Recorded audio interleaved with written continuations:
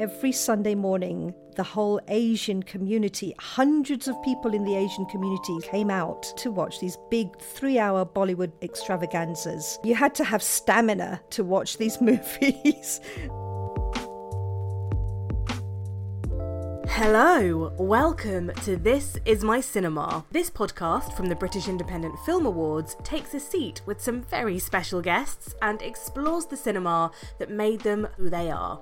I'm Rhianna Dillon. And I'm Michael Leader, and together we're having a very lovely time talking to some incredibly talented guests about not just the films that have inspired them, but also their perfect night out at the pictures. We want to know their ideal cinema, if they could show any film there, what it would be, and what snacks they'd be sneaking in. Or not. So today, we're very excited to share our conversation with composer Naneeta Desai. And Michael, it's well established that you're a massive film nerd, but arguably you're an even more massive music nerd, aren't you? Well, I don't know what the measurement for nerds is. Is that metric or imperial? I don't know, but I'm definitely sitting right next to hundreds and hundreds of records that we've boxed up because we've just moved house. Just counting down the minutes until I can open that up again and throw on some vinyl. So this week was a really fun chat for me, getting to speak with Naneeta. A real thrill. She did the music for the incredible documentary For Sama, which won the Best Film Award at the BIFAs a couple of years ago, and she's just scored the documentary The Reason I Jump, which is well worth seeking out. So here she is, the fabulously eloquent Naneeta Desai.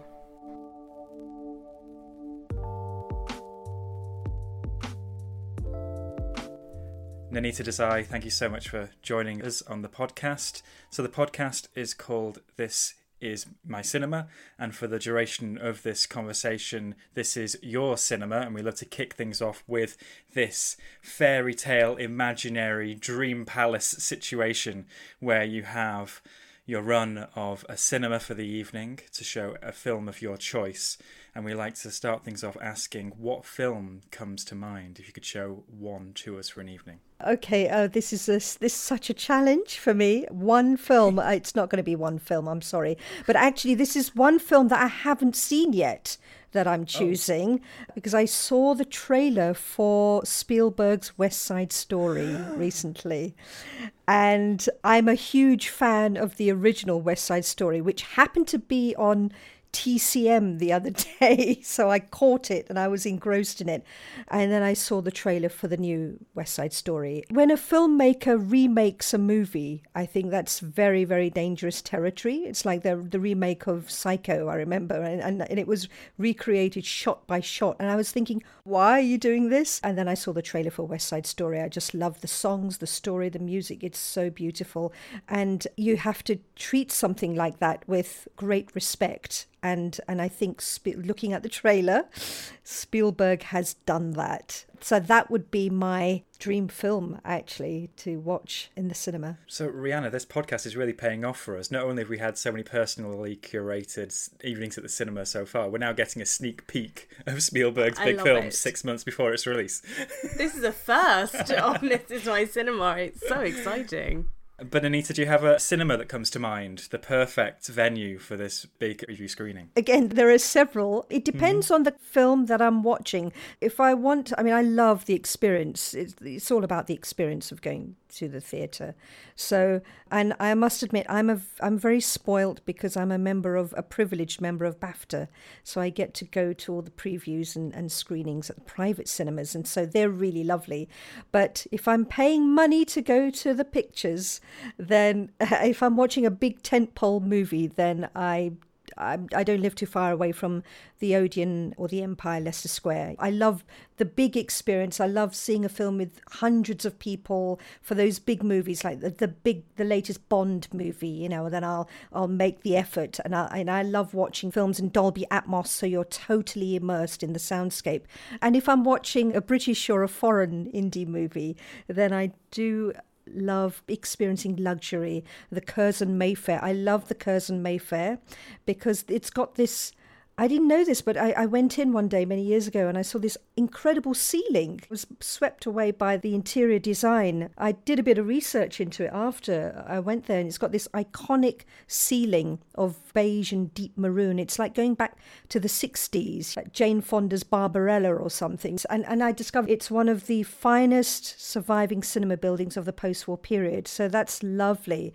The interior of a cinema is really important to me, and the Bertha Dockhouse, the Curzon Bloomsbury, is really lovely because it's all underground. So you go into this very unassuming building and you take these lifts or these staircases down several levels, and it's like a subterranean complex of corridors, and you've got these grey concrete walls. It's like going into an MI5 agent spy coven or a 60s underground Bond lair.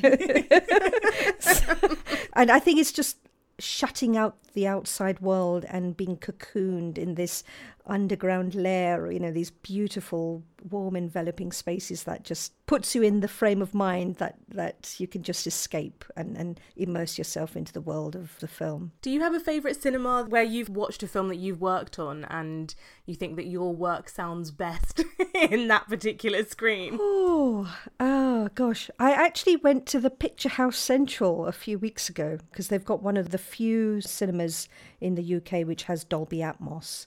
And I watched my plug. I watched The Reason I Jump, which is my latest theatrical film. Actually, I saw it at Sundance for the first time, way back before COVID times, and that was incredible.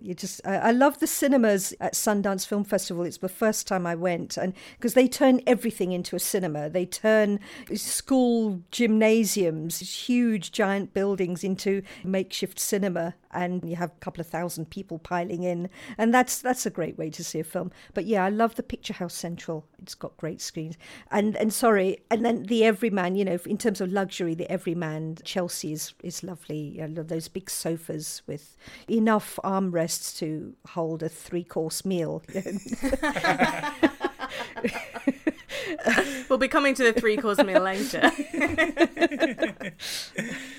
That's a really beautiful tour of some of the best cinemas in London. Literally the weekend just gone, I moved away from London, so I'm pining for it right now. Already? Oh, dear. Yeah. Did you grow up in London? Were you going to these cinemas as a kid? I did, yes. I still live in London, born and brought up in London. And my first memory, actually, of going to the cinema my first ever memory was not in London. I was on a holiday with my parents in the Isle of Wight. And it's a very, very vivid memory for me because it was a Saturday afternoon, 2:00 in the afternoon. I think I must have been about, 4 or 5 years old, I think. And it was pouring with rain, and we thought, what are we going to do on this rainy day on our holiday? And we went to the local cinema in the Isle of Wight, and The Lady and the Tramp was showing. And it was an animation, and I just loved the songs, and it was just I remember standing there in the pouring rain thinking, I want to go to the cinema, and that was lovely. But my early memories in London of going to the cinema are filled with, I was born and brought up in Balham in southwest London, and I didn't realise, but there were so many cinemas in the neighbourhood, and there was one on Balham High Road called the Ritz. And every Sunday morning, the whole Asian community, hundreds of people in the Asian community came out and used to congregate and go to watch these big Bollywood, 3-hour Bollywood extravaganzas. And so those were my early memories of about 4 or 5 years old, being taken to the cinema and experiencing. You had to have stamina to watch these movies. So that was an interesting experience. I fell in love with songs and melodies that way. And then my dad used to take me to the Streatham Odeon. There were 2 cinemas in Streatham, the Streatham Odeon and the Streatham ABC. And we used to, depending on what was showing, he used to take me to the cinema on a Saturday afternoon. And in those days, we used to get our money's worth by sitting through a film twice. So we'd watch a Bond movie at 1:00 in the afternoon till about 3. And in those days, no one chucked you out. So you used to sit there for another 20 minutes watching all the Pearl and Dean trailers and ads, and then I thought, right, now we have to watch it again. So I had to suffer a movie for the second time. But watching it for the second time was great because I then used to pick up on all these subtleties and details. I thought, oh, what's going on here? Because I knew what to expect. I remember watching Clint Eastwood in Firefox, which was dire, I think, at the time.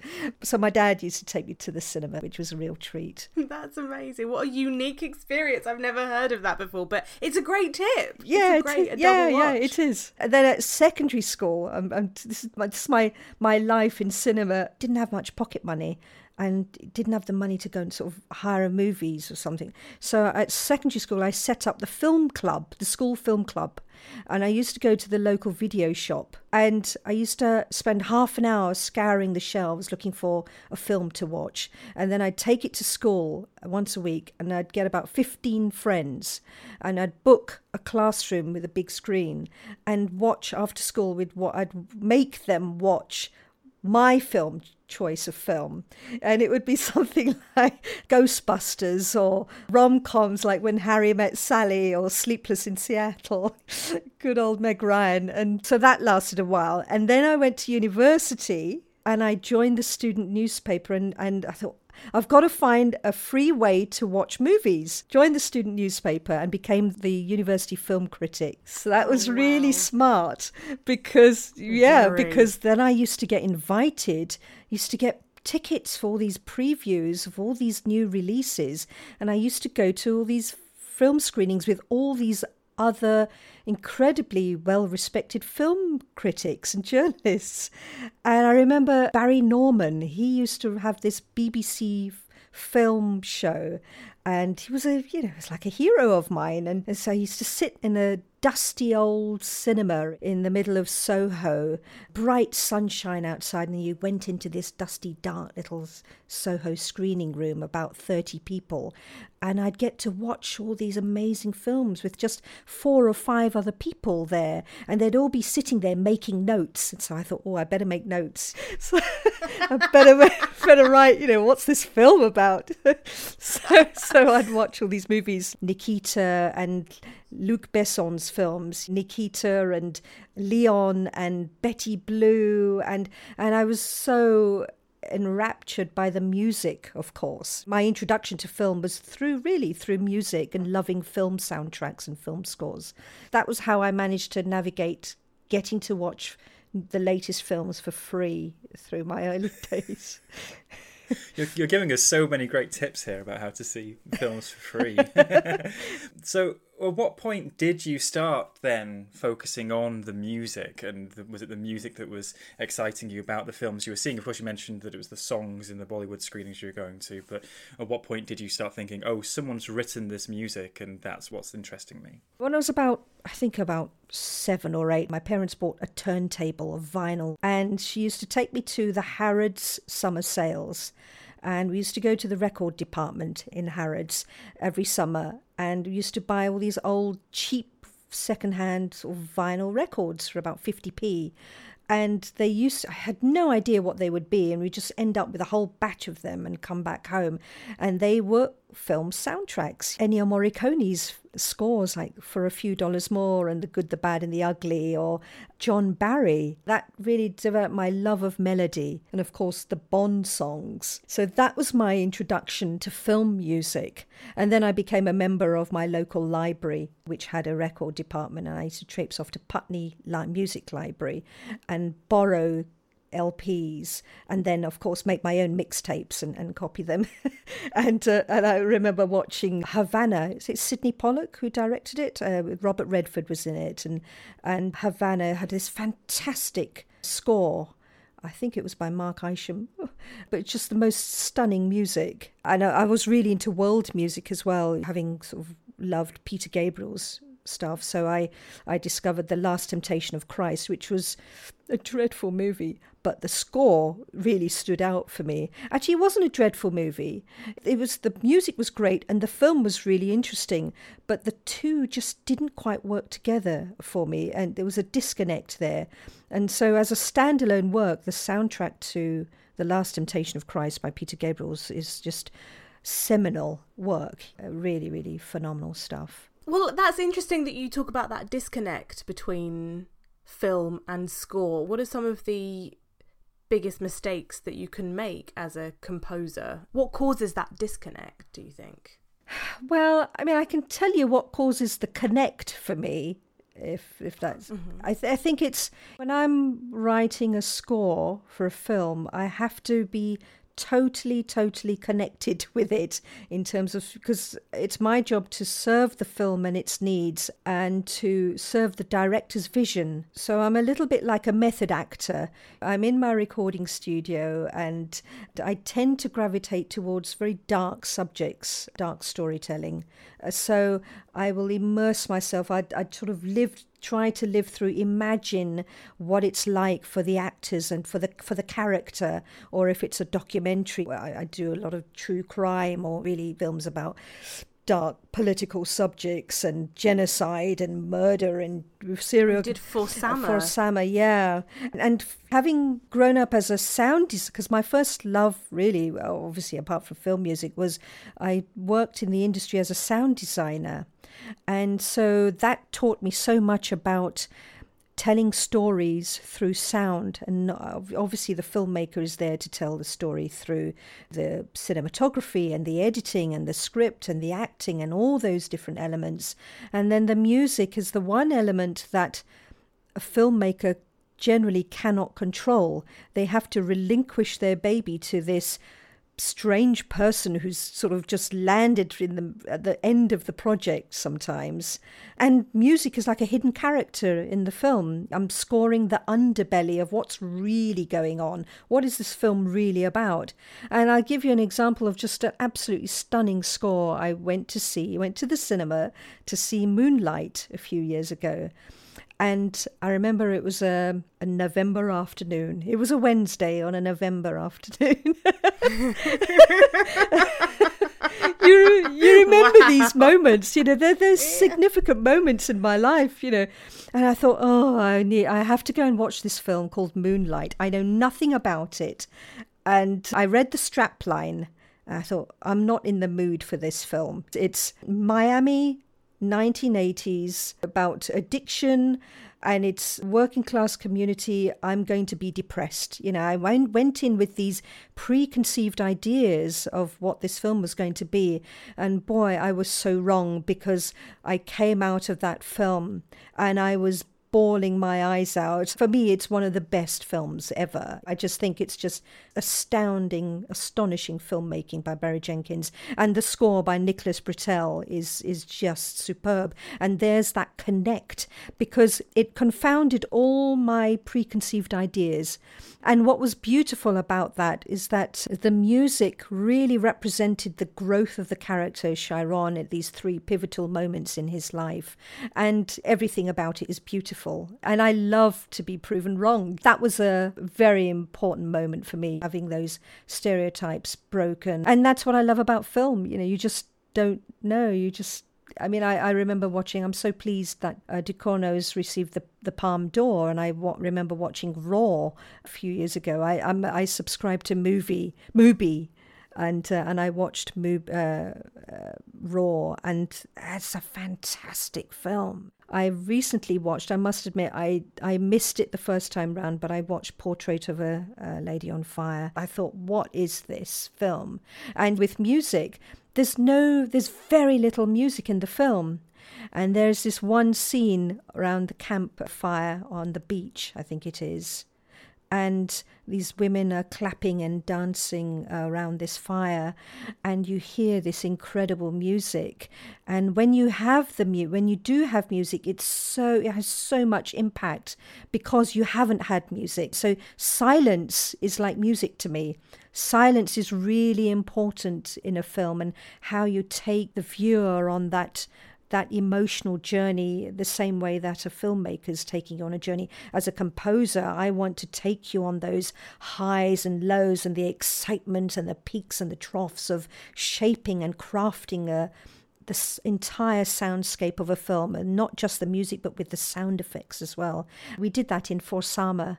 In fact, the two most powerful, this is great advertising for a film composer, you know, the two most powerful scenes in that film, when I've spoken to people, have no music on them. And it's the caesarean birth, which is incredibly powerful, and it seems to go on for an eternity.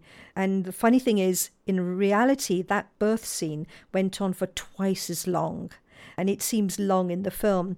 And then there's another scene in the film where these two brothers bring in their third brother who's died into the hospital, and we had music over those scenes originally, sort of lush, syrupy, over manipulative music. And we thought, well, let's take the music away.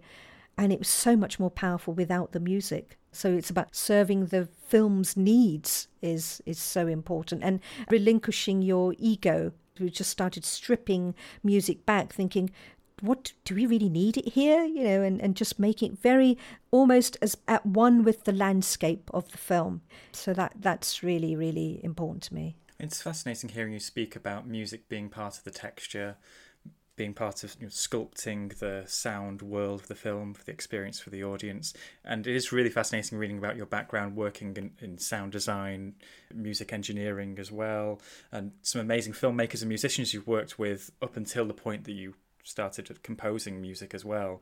I wonder, what are the things you learned along this sort of wayward career that you still use today when you're sitting down to write music for a film? When I worked with Peter Gabriel, I had the privilege of working with incredible record producers like Daniel Lanois, who I have huge respect for, and great engineers and great musicians.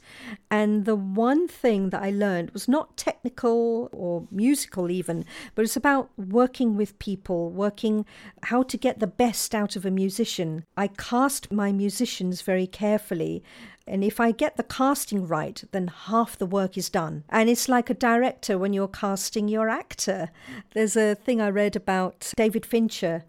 I think the way that he likes to work with, when at this particular time he was working with the red camera a lot, which opened up his world because he could just do take after take after take, you know, and not run out of real, surreal analog film. And what David Fincher does is, or did on this particular film I was reading about, is that he does take after take after take, and where he did 70 takes with an actor until he sucked the performance dry out of the actor. And then he went, that's it, you've got it, that's perfect. And I'm the opposite. I'm the opposite of that. If you've got the right musician, when you look at the spontaneity and the magic of someone performing or improvising, it's like this bell curve. After 2 or 3 takes, you've reached the maximum of what you're going to get out of that person. It's going to be really fresh and spontaneous. And then after that, if you do it again and again and again, it becomes stale and expected and contrived and dull, and it loses that sheen. And so when I work with musicians, I like things to be I kind of work very fast. I mean, we has to be super accurate and in tune and in time and all of that. That expression is something that you will get very, very quickly out of them. You want to get that spontaneity. That's one thing that I've learned when scoring. And do you have to research a lot about a culture or a story before you can begin composing for it, in the same way that people who might be acting in it will have to research it? My way of deep diving into a film or any project is to do my research. I love research. That's my favourite period of time. You know, everything is torturous after that, but you know, I find the actual process of composing is quite torturous for me. I feel that I have to go through pain it's like writing a novel or creating a painting. You know, I have to suffer for my art, you know? So I procrastinate. That's my way around it. I put it off. I put off that moment of creation because I'm terrified of that moment. On every project, I go through the same pattern. Once I'm into the flow, then I enjoy it, you know, and I sort of you have to get into the creative zone.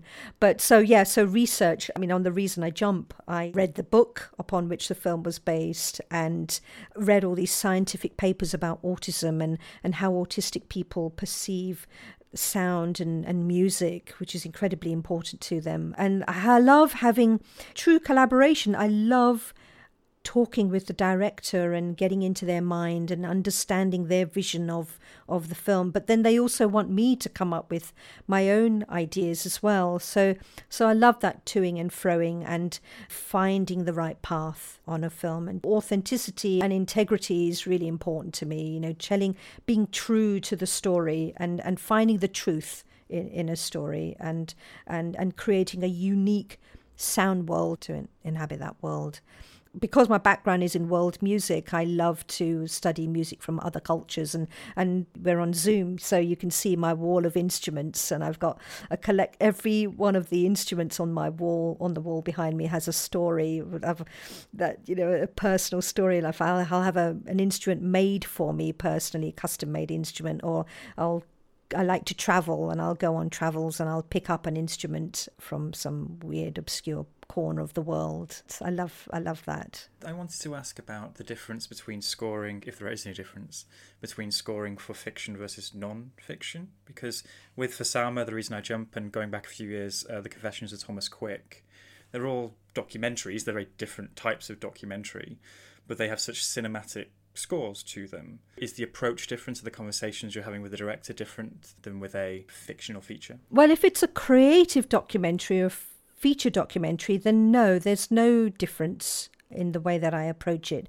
You know, it tends to be quite thematic. In a fiction film, you'll have themes for characters or places, or themes for ideas. And it's the same thing with documentary. You know, I'll have themes for characters and themes for ideas. I mean, with The Reason I Jump, that's my most recent film. So we devised a concept for the score, and you have all these aspects of autism, and I wanted to take those different aspects and translate each one of them into a way of expressing it through music. But with documentary, there's obviously there's a lot of dialogue, and sometimes the music can be bolder with fiction because, you know, everything's very implied, so you want the music to have a strong character in fiction. And not saying you can't do that in documentary, but because there's so much dialogue, you have interviewees on screen, that sometimes that you have, the music has to dance around the dialogue a lot and be a lot more subtle. So really I'm shaping the music around the dialogue. So if someone says something of great significance, I'll then punctuate it with something musically afterwards to reinforce that. And I mean, with For Sama, it was quite the opposite. Every film is different. Silence was really important, being minimalist. But even with For Sama, for example, to get to the heart of the story, it came quite late in the day, actually. I found this musician, this Syrian refugee, who plays the violin beautifully. And I didn't get a clean, pure sound for the violin like a classical Western violinist. The sound that he created was this dirty, rough, edgy, textured sound that totally mirrored the visual look of Aleppo, which is this crumbling city all around you. The sound that he made reflected the aching heartbeat of Aleppo. Those kinds of elements. Even The Reason I Jump, I brought in this violinist, talking about casting your musicians. On The Reason I Jump, I brought in this cellist who is autistic herself, and she's the cultural ambassador for the National Autistic Society in the UK, and she's this amazing cellist as well. And she came to my studio, and I played her some scenes from The Reason I Jump, and they're quite moving, quite emotional scenes. And I turned around, I had my back to her, I turned around and she was crying, and I thought, oh my God, Elizabeth, what's wrong? Is the music that bad? And she said, no. She said, the music's lovely. It's just that, she said, I feel everything that the characters are feeling. I've experienced what they're feeling. And that, for me, it was such a huge win for me, because I saw the film through her eyes and I experienced it in such a personal, authentic way. It was just so beautiful. If I could ask one nerdy question. Fans of soundtracks and film scores are very divided about what the best way to listen to a film score is. And going back to your days where you'd be getting from the Putney Library, the records, listening to them at home, to now where you can go and hear it in your Dolby Atmos setting. Where is the best place to hear a score? Is it in situ in a big cinema, or is it at home with your headphones on your turntable? For me, I have to listen to a score in connection with the film. It's a totally different listening experience. And so the most important thing is the score was written to be seen. You're serving the film. It was written to be seen in conjunction with the film. So I have to watch the film. But that being said, I think soundtracks are wonderful because you create them to be heard as standalone pieces of work in their own right. So when I release a soundtrack, I'm kind of cheating a little bit because I write these ambitious themes, and then by the time they're in the film, they've been bastardized and stripped back and changed, and they evolve so much. They lose their meaning when you listen to them on their own. And so when I release a soundtrack, I take the original themes of the film and try and create a running order. I spend a lot of time crafting the different experience of reliving the film through the music afterwards, and that can be really beautiful. So like with The Reason I Jump or For Sama, I went back to the original themes and the fullness and the richness of them, and created the running order and remixed the music so that you could, even though the music's the same, it's still, you're just listening to it in its full glory. And I find that a lovely experience. But there are so many film music fans, sorry, Michael is both. There's a big debate within the community of when you release a soundtrack, should it be in the running order of the film or just listened away from the film and you're just taking your listener on a different experience. I love going to the film music concerts. They have lots of them had lots of them at the Royal Albert Hall, and I've seen. It was a great way for me. I mean, I wasn't alive at the time when 2001 A Space Odyssey was around, or what else did I see? Gladiator or Interstellar, I think. And you see the film on the big screen, and then you have a real orchestra playing the score along with it. And that's event cinema. I mean, that is really great. But I can only do that if it's a film that I know incredibly well. I saw Taxi Driver on the big screen, and I'd always loved that film. You know, the opening neon lights on the car window on the taxi, and Bernard Herrmann's neo-noir jazz score playing. It's just an incredibly powerful combination. And then I thought, when I saw it on the screen and I heard the orchestra, it just was an incredible moment too. It brought tears to my eyes because Bernard Herrmann's wife came on stage afterwards. That was very moving to hear that iconic score and watch that iconic film in reality, in person. It was really moving. 2001 A Space Odyssey, I remember watching. It's a film that I grew up with, and I remember going to the Kubrick exhibition at the Design Museum a couple of years ago, which was really, really interesting, really brilliant. And then I saw the film and I listened to the orchestra playing the score, and it was a totally different experience for me because all I could do was count the number of times I kept hearing the Blue Danube through the film. And it was like 13 times, and I thought, damn, how did he get away with it? Because if I repeat a theme, my directors will give me a bollocking. You can't repeat that, You've touched on so many films throughout this chat, but is there one film moment that really stuck with you that you're really glad that you saw with an audience on the big screen? I remember a couple of times I went to the Odeon in Leicester Square, and it was a huge event. I went to see Gandhi. I got tickets to go and see the premiere of Gandhi, I think. And I think I sat behind Neil Kinnock, I think, at the time. I don't know why. But there was this circle of emptiness around him. No one wanted to sit next to him for some reason. That's what I remember. But yeah, I watched Gandhi, this 3-hour epic movie, which is just wonderful with Ben Kingsley. The everlasting memory I have was of this huge organ coming out from underneath the stage, and you'd hear this organ being played, this organ music, and the musician and the organ would sort of lift up from the bottom of the stage, and that was just, and we sitting there with a little ice cream, and so that was great. And I was a huge fan of Barbara Streisand.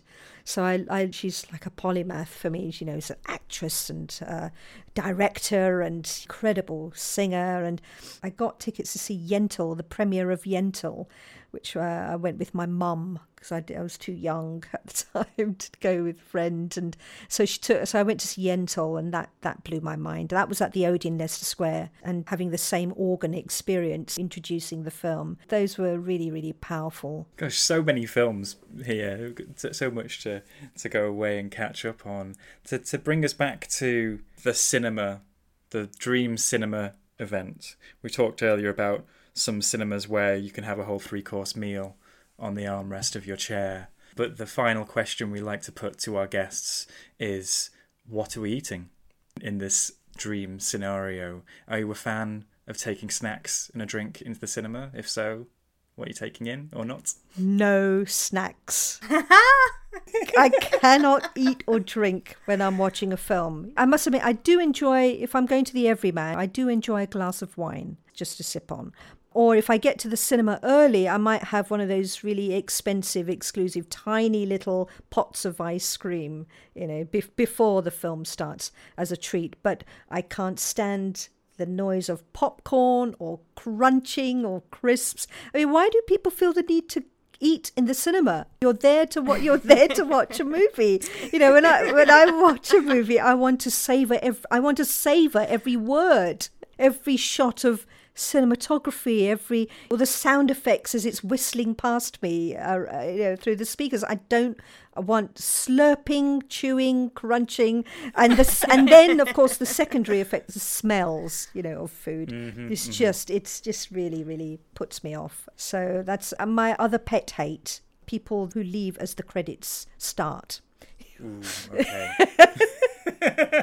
And is that your film fan brain saying that, or is that your composer, person who's worked in behind the scenes? I've noticed that when I go to an industry screening, people are incredibly respectful. They'll sit there through the entire credits in silence, right through to the bitter end, so that you see who the distributor or the sales agent is. But it's like a busman's holiday, isn't it? But I mean, I don't need to stay there because I can look things up on IMDb. But I love to listen to the music, the end credit music, because when I score a film, I'll write the end credit music, and it's like a breather. It's like you're allowed to breathe and absorb the experience that you've just had, and it's every single second of that film has been designed to take you on this emotional journey, and then you get people rushing past you, you know, in the cinema. So and I've noticed the only people, if I go to a normal cinema, the only people that stick around for the end of the film are people you know they work in the industry. you know that they're in the industry. So their son or their daughter is in the credits somewhere, and so they're sticking around to see their name. I went to a reading of Mamma Mia, and I took my stepdaughter to see it. I think she was about 10 years old. And it was great because in the end credits, everyone was stamping their feet. It's the most animated I've seen an audience get. You know? They're clapping their hands and stamping their feet in time to the music. And actually, you asked me one film that I would show if I could take over a cinema. I think it would be Mamma Mia. Oh, so not West Side Story. Well, maybe. I don't know. I just love Meryl Streep. I think she's just, she's iconic. I mean, she's almost like in the acting world, the equivalent of, it's a bad comparison. I was going to say David Attenborough, but I mean, she's like a goddess, isn't she? There's just nothing she can do that's wrong. I think we can stretch to a double bill because I love the picture you've painted for us here. If we did have this glitzy preview of West Side Story at the Odeon, Leicester Square, as you're taking your seats, they've got the organ, the old organ back there, as people are taking their seats, maybe playing a few versions of tunes from the musical itself. Maybe there'll be an old school intermission in the middle, because it'll be quite a long film, I'm sure. That's where you're allowed maybe some of your ice cream in the foyer, because there's no drink, no food in the actual theatre. That sounds like a really wonderful evening at the cinemas for me. Yeah, that's going to happen this Christmas, I think. It's going to open up. So that's my Christmas cinema experience, I think, with Spielberg, West Side Story, maybe preceded by, I don't know, Mamma Mia on Christmas Eve or something. Oh, that sounds dreamy. Nenita Desai, thank you so much for joining us on This Is My Cinema. It's been a pleasure to talk to you. Thank you so much for inviting me, Rihanna, Michael. It's been lovely. That was so fun. Thank you so much. That's so cool. Thank you. That was so much fun. I loved hearing about her intro into like the love of cinema was partly through being a university critic, and how she got to sit in those tiny little cramped screening rooms with people like Barry Norman and all these. I mean, for a film critic myself, that was a really nice thing to nerd out on, and also quite similar to my own experiences a few years later.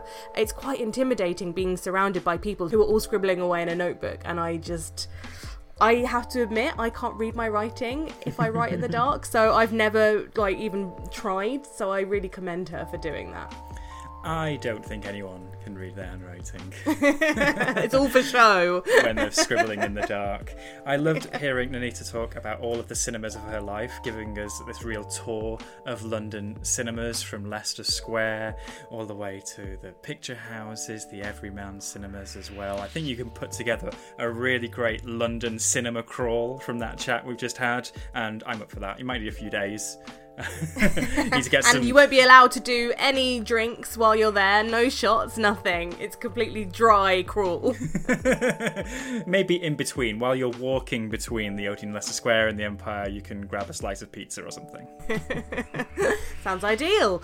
If you have enjoyed listening to this wonderful chat, then we have loads more on our feed for you to consume. We've talked to James Norton, Adil Akhtar, Sarah Gavron, and loads more. Thanks for listening. Bye. This Is My Cinema is a Little Dot Studios production for Biffa. The show is hosted by Rihanna Dillon and Michael Leader. It's produced by Jake Cunningham, Ellie Aitken and Harold McShiel. And we're edited by Content is Queen.